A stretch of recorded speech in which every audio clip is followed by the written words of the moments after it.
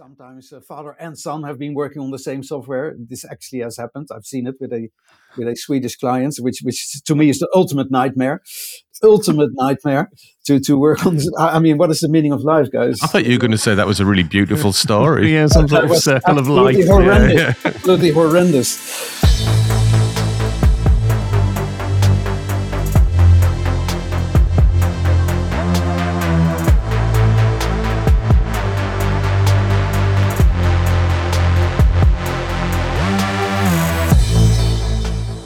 Welcome to Cloud Realities, a conversation show exploring the practical and exciting alternate realities that can be unleashed through cloud-driven transformation.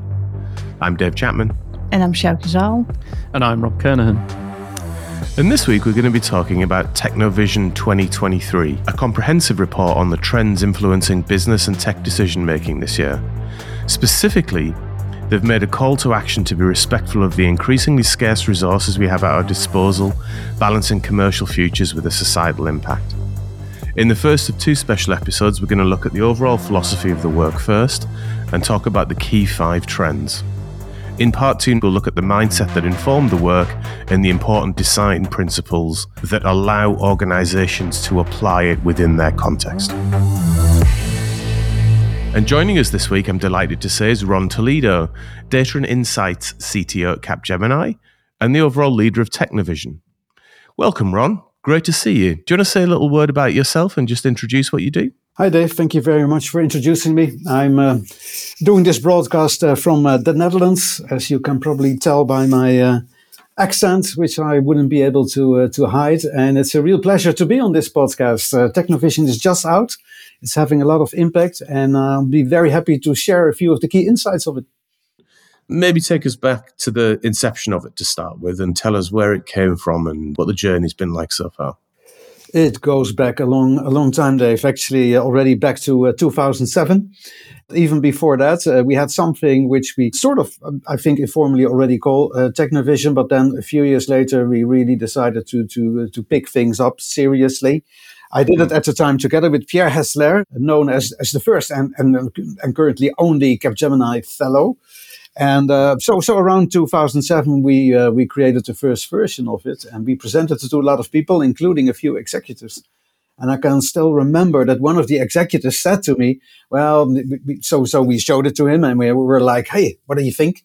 And he was like, well, it's neither techno nor vision, right? And at the time, we were a little bit disappointed, slightly annoyed. What feedback you want, is it? Yeah, well, it was his executive way to do that, and maybe sort of trigger us a little bit, which probably worked. And in hindsight, I think he was right, because TechnoVision is not only about technology. We're very much interested in the business impact we create with technology, including all of the business context around it. So there's actually a lot of business use cases and business impact in the documents. And then it's also not just a vision, which it, by the way, contains as well. So it has a vision every year. We have a vision on where the economy is going, where society is going, how technology can be applied to deal with everything that arises from that. But it's also a very actionable framework and tool set. It's actually designed to be used on a daily basis. So not like a piece of thought leadership. Let's read it on a Sunday afternoon. Okay, that was interesting. Thank you very much. Next. But instead, we're creating something which is really much more a framework and a tool set that you can use as a daily basis to innovate. Before we get to this year's, when you look back on, say, 2007 to 2022, what are the big things that strike you about the journey the world has been on over that period? Well, I certainly know that we have been going ourselves with TechnoVision through a quest for simplicity. Not because we wanted to simplify things, but because most of our people around us that use the stuff or read the stuff or tried to read it said to us, oh, could it be a little bit more simple, please? Why do I need a PhD? Why do I need to have won the Nobel Prize to actually understand this stuff? That's what another executive said to us. He literally said, should I really be a Nobel Prize winner to understand this stuff? Did he say, do I need to be a Nobel Prize winner to understand the techno and the vision? Yeah, exactly. Well, something like that. So I've seen a simplification. I've seen, a decrease of attention span. with many of the people that use the stuff and read the stuff over the years. So the thing became shorter and shorter and shorter. I wouldn't say it's already tweet level, but I predicted a few years ago, sooner or later, we have 37 trends, and each of them is only a tweet, because anything else more than that would be, I don't know, overwhelming, so difficult. The whole thing just becomes a tweet thread. Yeah, exactly. And so it's tempting, to actually do that, or simply write haikus for each and every of the trends, and that's it, right? 37 little poems, and maybe that is simple enough. So it's a strange world, of course. The world has become more and more truly a digital world. So as we like to say, every business is a technology business now, and we've seen that evolve over the course of 15 years. Particularly this limited attention span and finding different ways to engage with the whole framework and the tool set has proven to be very crucial. Ron, before we dig into TechnoVision 2023, just give us an insight into where your heads were at when you grouped together to discuss what you might come up with for this year's trends. It's interesting, Dave. It's actually quite a difficult exercise, because we typically already group together more than half year before we release the thing. So somewhere around June, typically, together with a merry band of CTOs from across the global organization. And we start to brainstorm. And so you try to think ahead in terms of what will next year look like.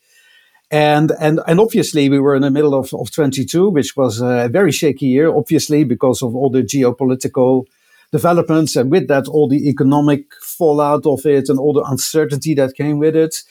Having said that, we already had pioneered the concept of be like water and being like water, which were the main themes of the 22 and the 21 editions, as a plea to use technology for more agility, adaptivity, resilience, while keeping the flow. Anything really applying technology to deal with that uncertainty. So we did feel, we could do another one with water, maybe for the third year, and still have a concept that sort of resonates there. But we did feel it was time for something else, something new. So we came up with a theme that sort of addresses, on one hand, still the uncertainty, because clearly 23, anybody who knows may say it, but this world can change literally overnight. And with that also the economy, and with that also our dependence on technology in all sorts of different ways.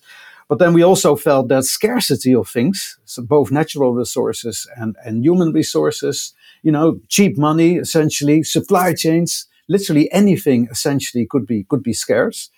So that's an important thing. And we realize with technology, you can challenge that scarcity, you can deal with that scarcity if you choose the right technologies. And then, of course, sustainability still tops the agenda of many executives. So bringing that all together, we felt is the melting pot, which could determine 23 and the way we should look at technology developments and technology trends.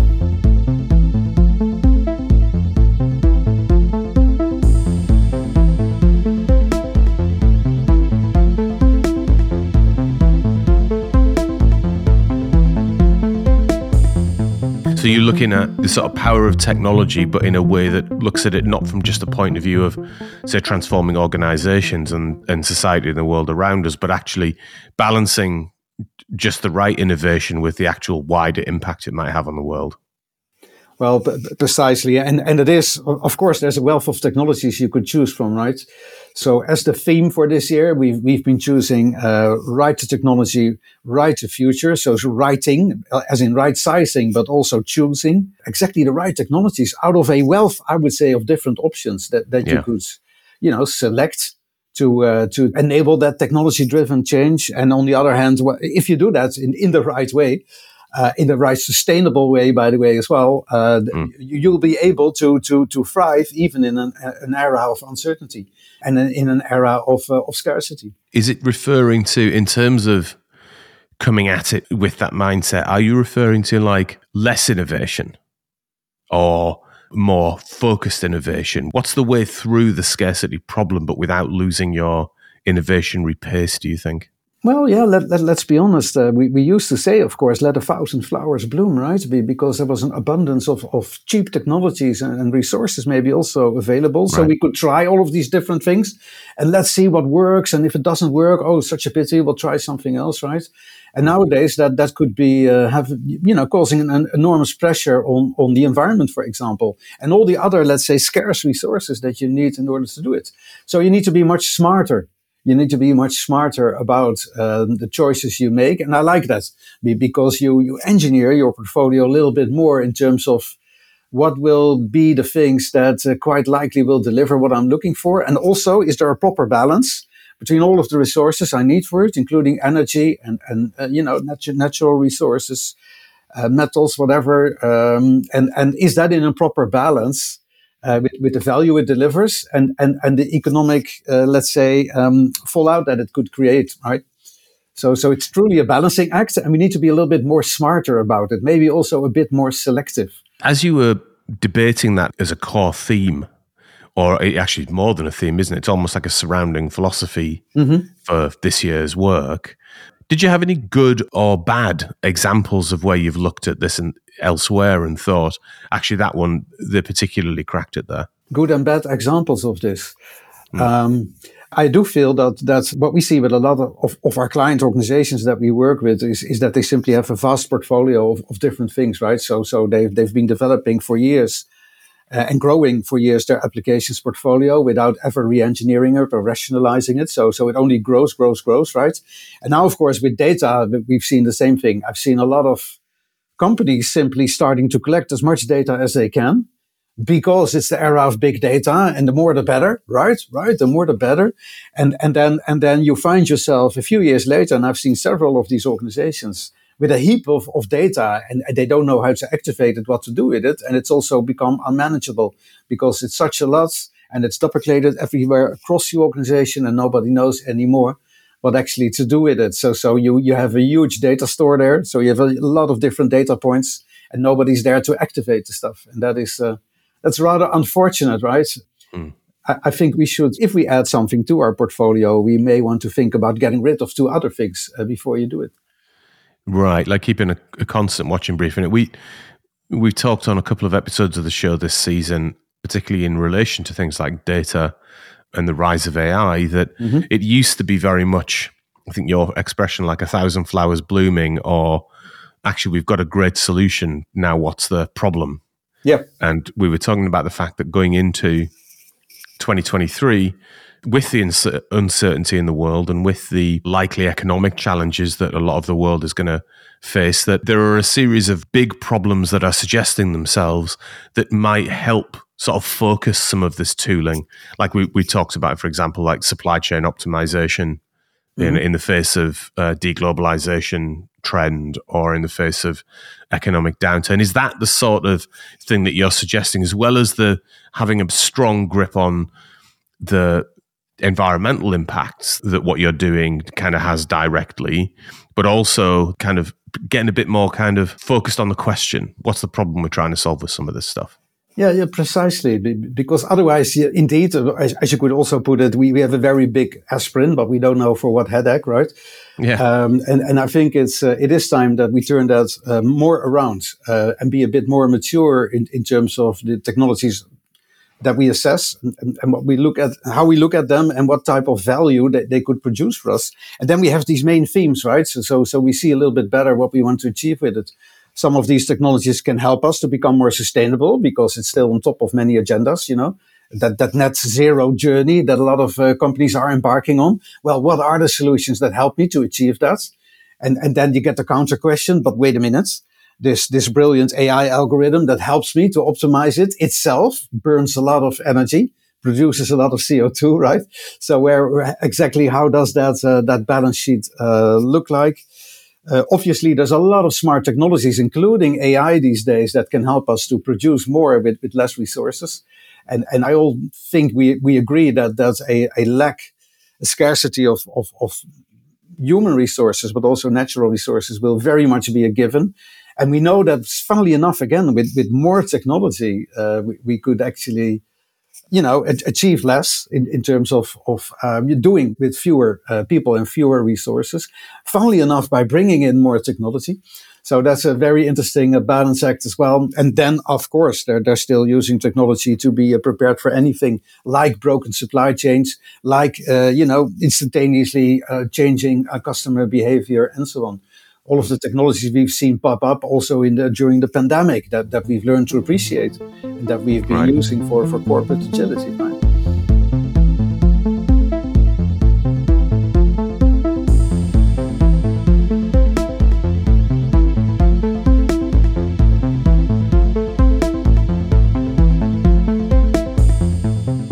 Well, so let's dig in to the core themes that you guys came up with. I think there are 6 core trends that are in this year's TechnoVision 2023, and let's just step through each of them and get a view and have a bit of a discussion around them. Mm-hmm. So first of all, invisible infrastructure. So obviously, there's a huge amount going on at the platform layer these days, and we're well on the way to the cloud. So when you talked about invisible infrastructure, where were you at?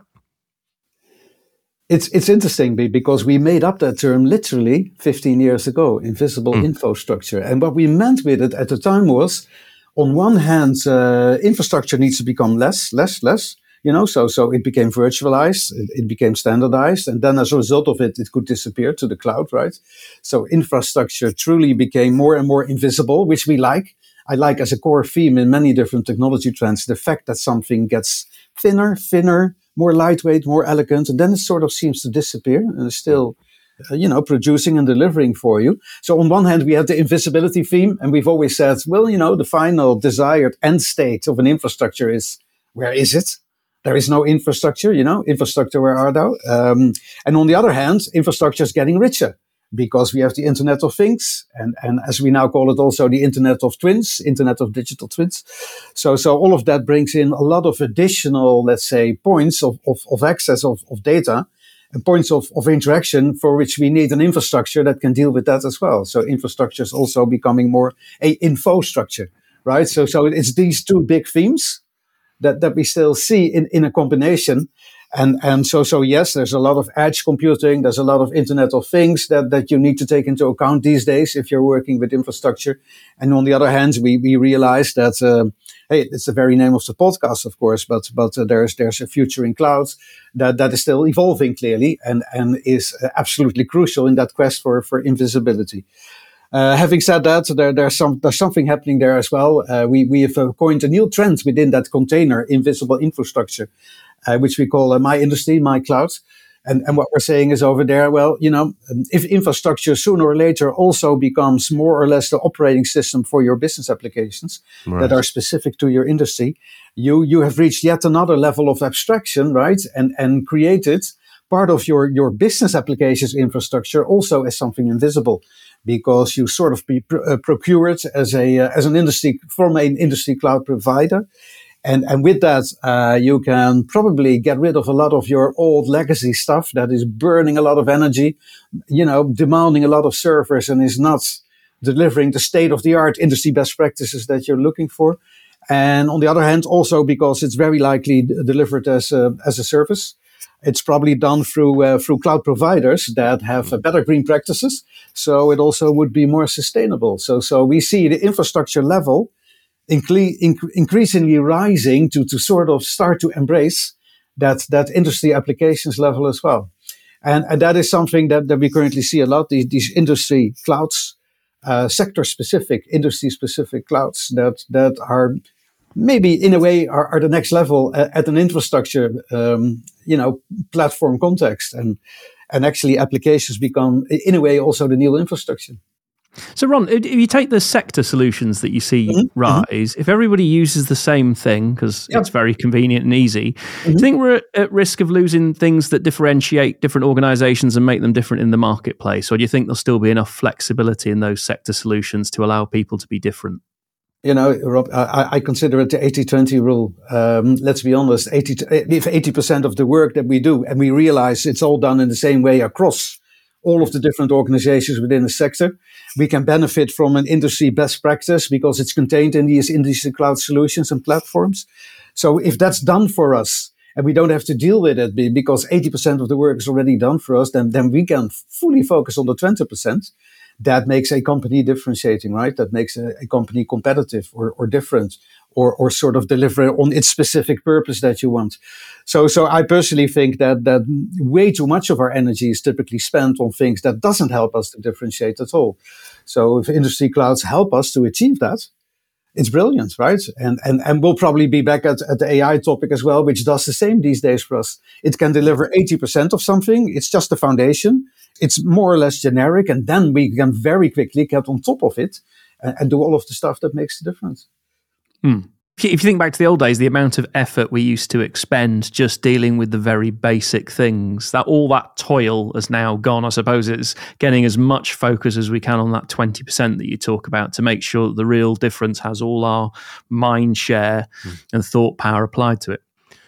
Well, I think that is a great bridge actually onto trend 2, which is applications unleashed. We have to liberate ourselves somehow from the burden of the existing legacy landscape, which is outdated and doesn't help us to achieve the things that we want to achieve with IT and applications. Unleashing in that sense is like breaking them up, creating API gateways, microservices, kind of unleashing the functional power of them, presumably, as well as, retiring the dead code. Yeah, precisely. To begin with that, by the way, get rid of the legacy applications that no longer deliver that differentiating value you're looking for. So let's rationalize that and decommission as much as we can. Then we have a next generation of applications that are, again, lightweight and almost not visible as applications because they are microservices, right?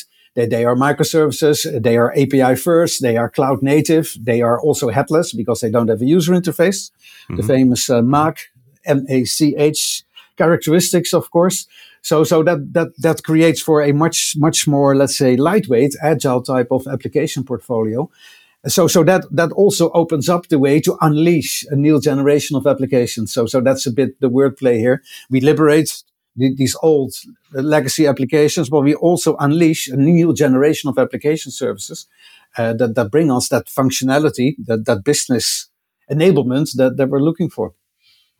And within that, presumably, is the third trend, which is data, and how a different style of unleashing and consuming applications. Also, you have to put your mind on what you're doing with data at that point.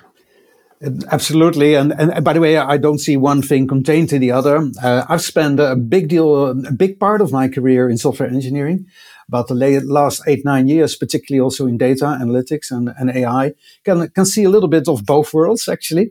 I've always found, by the way, that the world of data, which is still a lot evolving, can learn a lot from the world of software engineering, where some of the, let's say, innovations in terms of architecture and way of delivery seem to take place a little bit earlier than in the world of data. So you always see a lot of, let's say, similarities between the two worlds.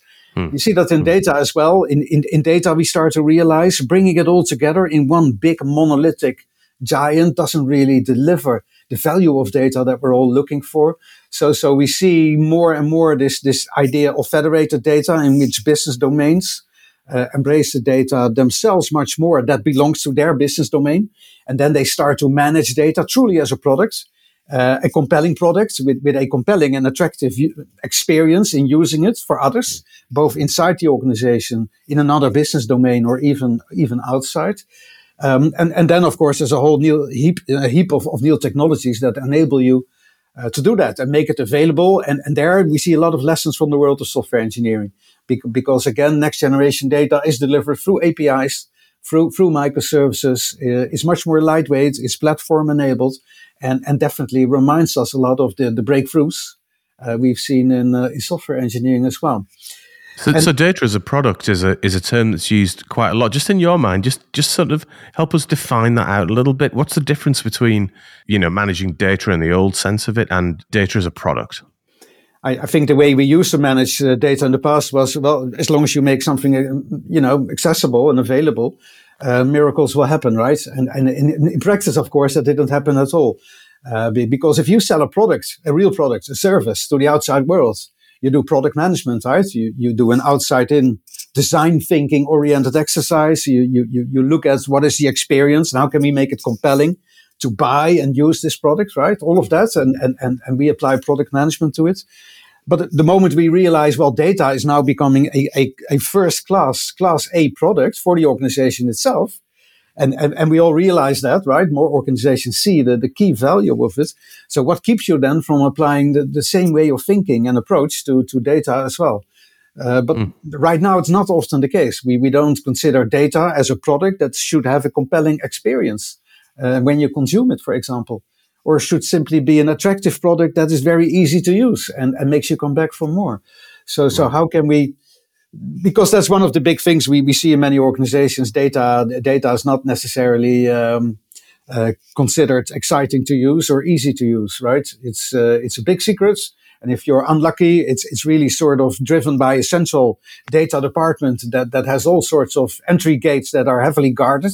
So it's very difficult to get into that data if you want to use it. Well, it's a very different mindset, isn't it? Coming at it from a point from the kind of inside out, where you're desperately trying to manage mountains of data and actually probably not succeeding, versus coming at it from an outside in perspective, where you're coming at it with a usage mindset. Mm-hmm.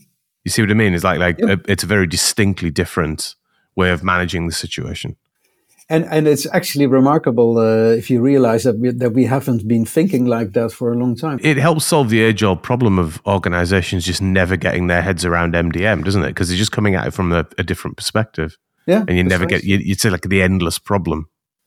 And by the way, a lot of business domains like this idea of, we're going to own the data ourselves, now it's ours. And we're going to manage it as a Class A product. And then, of course, after that, you realize, wait a minute, it means that we are actually responsible for that part of our data estate. So we have to apply product management to it. And we must make other business units within our organization actually to like our stuff, our data products. And it's actually quite a tough call, right? Because now responsibility shifts to the business domains, which they, I think, always wanted. Nobody objected to it, but actually having to embrace that. And for example, really understand how to manage data, including data science, data analytics, data engineering, data governance. It's an interesting shift. These are not necessarily new capabilities, but they are new at the places where they are now being positioned. I think there was always that phrase I like, which was digital litter, which is the data that you create that you no longer ever need. And it's how much data sat there that's no use to anyone, but has a CO2 impact. It's being stored somewhere, there's power to sustain it. It confuses the business. It's like getting control of that. So then you know what's useful, and then you can go and do your engineering over the top and make that happen. I don't think many businesses have got a handle on that yet, but I was keen to hear your view around if you thought that was that they understand the challenge and they're breaking the back of the problem. Well, and the good thing is, if you start to realize that there is waste, that there's actually data waste currently in the organization, just like in applications, by the way. Again, we've realized application sprawl and legacy applications are keeping us from they're ask for a lot of management and maintenance, and there's also indeed a let's say environmental cost to it as well. It's the same with data. So actually, we have this new trend in the thriving on data container in TechnoVision, which is called net zero data. And with it, we mean, again, two things. It's, again, a bit of a wordplay, because on one hand, we're saying, hey, data is key to your net zero journey. So manage it as something that is central to your business purpose and your business journey. So learn how to manage data, but also exchange it with other organizations, because that is the key to net zero data. But with it, we also mean data itself has a cost. It comes with a cost. We probably collect way too much data. We probably are duplicating it way too much. We're currently very likely storing data that we won't need ever anymore. And with that comes an environmental cost. You get your e-waste, all sorts of different, let's say, concerns that come with storing more and more and more data without rationalizing it. And the beautiful thing is, Rob, if you start to simplify that, and if you start to clean up that landscape, you realize you're not just creating a sustainability impact, which is good. We want a positive sustainability impact. So less e-waste. We're consuming less energy. We're producing less CO2 because we have less data to take care of. But while doing so, of course, you realize you're updating and cleaning up your whole data landscape as well. as a result. So I always call this a journey with benefits. Net zero is very good, very good, sustainable. It's a journey with benefits because it will actually give you a better data landscape, which is highly optimized and better managed and governed as well as a result. And let's then take the next step on the journey, which is, to something that I think is already undeniably perhaps one of the biggest conversational topics of 2023 so far, which is artificial intelligence and process automation. So yes. As you were coming at this in summer 2022, you were almost on the other side at that point of ChatGPT and what's subsequently happening in the world of AI. First of all, what's going on in the trend? And is it already going faster than you thought it might go? Well, actually, within TechnoVision, we already had the notion of what we called creative machine for a few years. So we actually had a trend there that already acknowledged, already for 3 years, we acknowledged this idea of AI is becoming more generative and creative. So it can help us to do things that go way beyond the basic level of automation. So we had that for quite some time. Having said that, of course, in this world of AI, you get some breakthroughs that, as we've seen, literally more than in the past few weeks than even in the past few months, that really made us scratch our head, right? And if you realize that we start already on some of the content right after summer, writing the thing, and then you're about to release it, and it's done already, let's say, beginning of December, because that's typically the time frame we follow. And then in December, ChatGPT, generative AI, really starts to hit hard, and everybody starts to use it. And on a daily basis, almost, you see the new announcements. So we actually had to rewrite a few sentences and make it a little bit more up to date, which we never had to do in the past. So that sort of proves how fast that thing went. Having said that, already around September, and maybe even August last year, we decided that all of the visual art in the document, in the TechnoVision document, would be generated by AI. And at that time, when we decided it was like, are you crazy? I can still remember marketing and communications were like, what? What are you going to do? And we were like, well, try it. And then it was silent for 1 or 2 weeks. And then they came back and they were like, we've seen the light. And, the world will be different from now on. And now, if you look at the document and you say, hey, look at the illustrations, they've all been generated by AI. Then it's like, yeah, okay, sure, that's nice. Why not? So you can see how fast these things evolve currently. I can see where you're going on TechnoVision 2024 at this rate. Oh yeah. It's like not just the art, the next year's. Hold my beer, I would almost say, but it's. I think that's bound to happen, Dave, frankly. We would be foolish not to. It's again the 80-20 rule, by the way. So I believe some of the heavy lifting you need to do in order to describe the foundations and the basic of things. I think a system such as ChatGPT, because we'll see many more in the forthcoming months, it will certainly help us and augment us in doing that. And if it can do 80% of the heavy lifting for us, when properly prompted and properly guided and properly, of course, monitored and managed by us as humans, then I think we would be foolish not to do so. It's already pretty clear, like 8 weeks in to, having ChatGPT in the world, that the use of things like boilerplate text is already going away because, why would you use something that was written 8 months ago that you're just repurposing rather than just getting a new version of that written for you on which you then base your position? Precisely. And it is the 80% thing. First of all, because you need human oversight. This is distinctively artificial. I always say, what do you think the A stands for? It is artificial intelligence. So let's not try to compare this to the way humans would reason or would fact check their stuff. It's not like that. It's just plain pattern matching that is actually happening there. It's incredibly stupid if you know how it works. It's really incredibly stupid, as simple as it is. But if we do it well, if we monitor it well, if we have that human oversight, I think it helps us tremendously.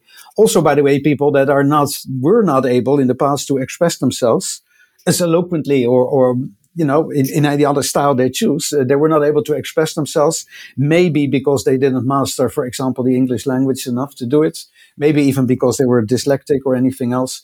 And here we see a phenomenal enabler to have more people share their thoughts and describe it in a way that is compelling to others. And let's maybe use that as a brilliant way to step into the final area that you guys looked at, which was around user experience and experience generally and collaboration on top of all of these technologies, which I guess is where all of this really does come alive. No, absolutely. And all of these things, of course, enable each other, right? So if we're looking at user experiences, we've always called this container, by the way, the U experience, because we said, well, what is a desired end state of a user experience? Well, it's all about you. It completely, encapsulates your intentions and what you want to achieve without doing anything for it. So again, the idea of a very lightweight, almost invisible user experience. We've always loved that a lot. What if there is no experience? Because your intention is already clear and it's delivered to you even before you have to state it or have to express yourself. Obviously, we need a lot of AI to do that. And I love the idea of prompt engineering as you currently see it in AI. Prompt engineering meaning you can get a lot out of the system, but there's this new capability of expressing the right prompts so that you really in a very clear way describe your intentions, what you're looking for, and then maybe it's a visual AI or a text AI or soon songs and video, all of that. It will generate what you're looking for if your prompts, if you have expressed your intentions in the right way. And then, of course, if a system is able to collect a lot of data on it and start to understand you better and better in an emphatic way, I might, want to add, in an emphatic, warm way, then it could literally say, well, you want to express what you're looking for, but say no more. I think I know what I'm looking for. I've already delivered it to you. Mm-hmm. And we all know that there's a fine line here, right? Between, on one hand, that is a very warm feeling. The system knows so much about me. I don't even need to express myself. And on the other hand, very easy, of course, it would become creepy. You would say, are you monitoring me? Are you profiling me? Are you using algorithms to predict my intentions? And if you do it the wrong way, it becomes spooky. Yeah. Creepy. Gets a little bit Minority Report, doesn't it? About precognition of whatever you're going to do next. Yeah. It's a brilliant movie, by the way, with Tom Cruise, of course, Minority Report. And in a way, it's already old-fashioned because look at the way he interacts with the screen with big, big gloves, big gloves, huge gloves. And why would you need these silly gloves, right? Right. And on the other hand, a predictive algorithm that knows before you know that you're going to, in this case, kill something, which is a bit spooky maybe, but we're there, I guess, in a way. But now, indeed, the challenge will be not to make it creepy. Let's just talk about the collaboration aspect, Ron. Obviously, during the pandemic, online collaboration really fundamentally came of age. We've obviously been doing a lot of collaboration in the 20 odd years before that, but there was something about the shift during the pandemic when organizations had an existential crisis. They had to move online. The nature of work changed as a result of that. And I think the world is still laboring under what exactly hybrid working actually is. I suspect we'll work that out over the coming years. But what was your angle on collaboration and trying to come at it from a fresh perspective? Well, we've definitely seen a few in the past few years, literally, indeed, during the pandemic, that became paramount and became emphasized. So yes, you already mentioned it. One of the trends we called the team is the canvas. And the idea was from now on, it's not your individual desktop anymore where you start your day, but it's actually your team. And that might be literally your team's environment or whatever other online collaborative environment you're using. There's also the notion of fluid workforce, which is a trend in which we identified, well, nowadays it's not only a matter of being able to work wherever you are, but also in or outside the organization in a much looser, connected way, because technology actually enables you to do that. And nowadays, in a time of scarcity, that's increasingly important because we don't have many people. So we have to have the people at the right places where they have most fun and also can deliver most value to the organization or between organizations, right? So, you see a lot of crucial technology there that also helps us now to deal with the scarcity theme, rather than it was our lifeline during the pandemic as well. But now you see that the scarcity theme is very much addressed through it as well. And then you see again this notion of lightweight, which I think is a common theme across TechnoVision. We have a new trend in this collaboration container, which we call, by the way, We Collaborate. And within that container, we have a new trend, which is called No Leaders. Well, if you want something lightweight, then it's no longer there. And we've used this trick. Yeah. And we finally evolved to that point, Ron. Well, yeah, but so the thing is, often you get less and less and less, and then it's no longer there. Yeah. So the final, often very innovative end state of a development is it's no longer there. And if you look at innovation, the world of innovation, it often happens like that. Becomes more lightweight, sort of virtualizes and then seems to go up, maybe in the clouds or something else. And we think with all the notions that we have in Web3 and blockchain and decentralized, distributed platforms, really, to collaborate. You also see this idea of maybe we could in real time work together and make decisions, maybe enabled by the blockchain, and do not depend anymore on central leadership to guide us through it, because it takes too long, it's not effective, and maybe we don't have enough people. And augmented by AI, by the way, we're able to make our own decisions on the spot rather than relying on central leadership. So we're like, well, there's a whole series of these technologies coming together, distributed, federated, autonomous, AI enabled. It helps us maybe to have organizations that don't really need or have much leadership and become more agile and responsive as a result. I mean, certainly that move away from the traditional sort of militaristic command and control organization, I think, has been, has been happening, hasn't it? I like the way you went and took that to the next step, which is there's enough sort of structure and intelligence in the network that therefore it can kind of become self-sustaining. Is that the point? I think so. And it becomes more autonomous as well. You have things that we describe in TechnoVision like DAOs, distributed autonomous organizations, which are literally organizational concepts that enable a business to run itself without obvious leadership, because decisions can be made literally on the fly through maybe a voting system or any other like of collaborative system to describe policies and strategies and make decisions. And you would be in a new world of startups, for example, these DAOs as an organizational unit are almost a default by now. So clearly, sooner or later, in the wider enterprise context, we're going to embrace these concepts as well. The bit in there I love is the sort of code of laws of the organization where we all work to that which society binds itself to anyway. And now the corporate world is catching up to how we've lived our lives for many years, many hundreds of years, and now learning that actually the community can often make a better decision than the command and control structures of the past. Yeah.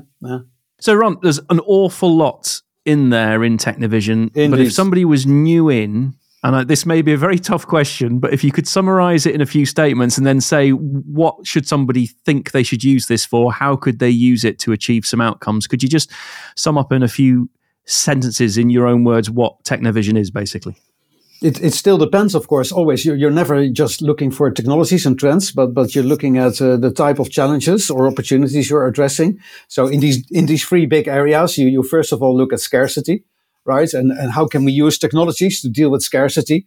And then you see, of course, AI and intelligent process automation, but also collaborative team environments, all as way to deal with that. But also the whole trend in green software engineering and in data engineering. We have this little new trend in Applications Unleashed, which is called Little Green App, which is sort of the applications variant to net zero data, but it's all making the same plea. Start to re-engineer your applications and also your data to be more sustainable. And while doing so, you find out it's a journey with benefits. So there's the scarcity thing. Sustainability, we see a lot in infrastructure, of course, with the move to the cloud, but so much more there also with the edge and the Internet of Things that all help us to create a infrastructure which is more sustainable, which delivers more with lesser impact on society as a whole and the environment. Obviously, smart algorithms and AI again, and the sharing of data helps us a lot. Also in new collaborative environments to really achieve your sustainability goals. Because if there's one thing we've learned from sustainability, it's not only the scope 1 and 2 that is in your direct influence, but it's scope 3, the others that are particularly interesting. And there you need to connect and collaborate. So we see several of these technologies that help you to achieve that. And then finally, there's a lot of flexible, agile technologies like microservices-based application stacks.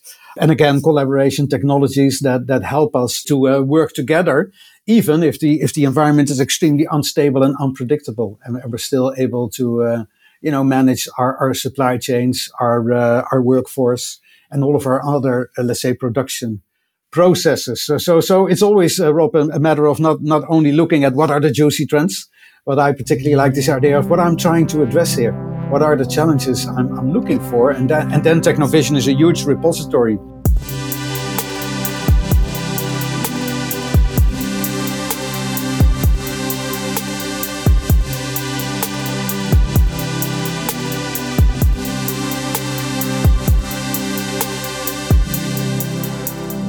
Shalk, what have you been looking at this week? So each week I will do some research on what's trending in tech, and this time I want to focus on the recent announcements from Microsoft around adding ChatGPT to Bing and Google's announcement on BART.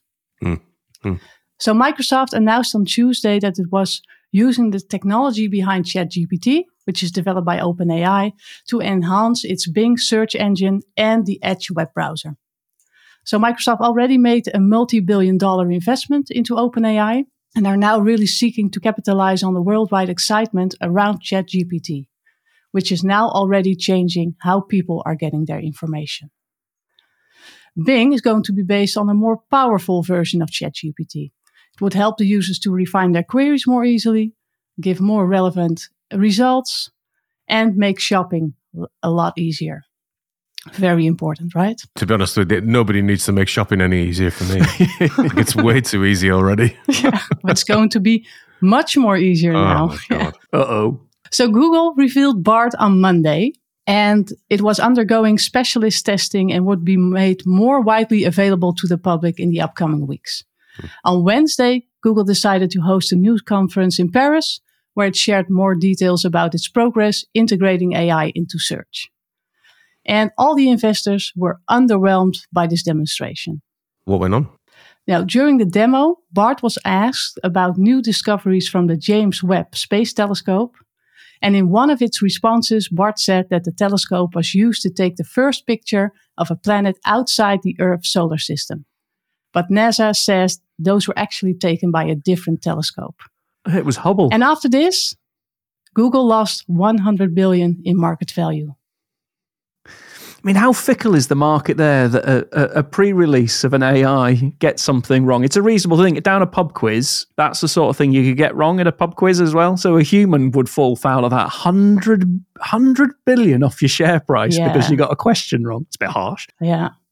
Yeah, Google was really in a rush here, releasing BART and presenting it to the public that early. Because how much market pressure is building around AI that these organizations, these great big behemoth organizations, are rushing stuff out to try and keep up, and then the stock market can do such a reaction to quite a simple thing going wrong. Yeah, it's really crazy. Yeah, but since search is their main business, it was likely that it would have a huge impact on this, right? True. Yeah. It will course correct. It's just a matter of iterating on that, and it will get to the right place, I'm sure. But let's talk about the ChatGPT interface to Bing. Have you seen it yet, and have you had a go at using it? No, I've signed up for the waiting list, and I don't have access yet, so I haven't seen it. No. And what you mentioned that it had a more sophisticated version of ChatGPT in it. Do we have any more info on what that is? Like what's more is it the Bing interface that's creating the increased sophistication in the questioning, or is there something else going on with ChatGPT there? It's summarizing websites, for instance, or it can give you some additional information on top of what the search engine already does. That's what I've seen up till now, and what will be next is very unclear at the moment. They have just released or shown a little piece of what the features would be. So, but I'm curious, Ron, have you been following these announcements this week? Of course. And what do you think about the race between Microsoft and Google? Oh, that there probably will be other contenders as well, right? And it seems to be much more about what will attract most advertisements, most ads, right? Because I do think there are two different things, frankly. So searching for something, you're looking for sources, right, of information. And you know maybe these sources, so you trust them. It's on Reuters or it's on CNN or it's, TechCrunch, whatever. And you sort of trust that because you know the sources. And if you're looking for answers, which is an answer machine, it just says, well, give me an answer on a question. And never mind the sources, which, by the way, ChatGPT couldn't even give because it's a generative AI that doesn't glue together little pieces of source content. It doesn't work like that. It just tries to generate a pattern that it has seen before. So they're very different things. I think it's much more about the ads, it seems, than anything else. The trick, of course, of particularly Microsoft is playing very well is building this into anything else. So whether it's Excel or PowerPoint or Word or Outlook, I'm already using ChatGPT to brighten up a little bit my text in memos and emails every now and then. Yeah, right. And sometimes I have some fun with it by saying, well, how would Ernest Hemingway would have said this. So I just give it, no, really, I've done it. I give it some text and I say, well, let's rewrite this in the style of Ernest Hemingway. And I love that, by the way, that really brightens up. There's barely a day go by then Rob doesn't send me a haiku on something that he's been working with ChatGPT I'm obsessed. on. I find haikus really difficult to write, and the thing just turfs them out really quickly, and they're very, very good. So I sit there and just... that's... So you moved from the cheese jokes to the haikus. Yeah, cheese and haiku. I did actually ask it to write a haiku about cheese. I'll have to hunt it out for another... I bet it's extremely moving. Okay, thank you, Sjalk. Ron, we like to end every episode of this show by asking the guest what they are excited about doing next. So what are you excited about doing next? Well, as a side hobby, I'm a little bit of a music producer. I do some silly things with a surf rock band, which is really just a one-man band these days, but with a lot of technology to make it sound like a full band. And now I'm also exploring AI to see how it can produce, songs. So singing and rap. I expect within a few weeks, Rob, that haiku also will be able to be sung by somebody, I guess, maybe in a nice Japanese voice. So definitely recommend that as the next big thing. A huge thanks to our guest this week. Ron, thank you so much for being on the show. To our sound and editing wizard Ben, and of course to all of our listeners. We're on LinkedIn and Twitter. Dave Chapman, Rob Kernahan, and Sjalk Zaal. Feel free to follow or connect with us and let us know if you have any ideas for the show. And of course, if you haven't already done that, rate and subscribe to our podcast. See you in the same reality next week.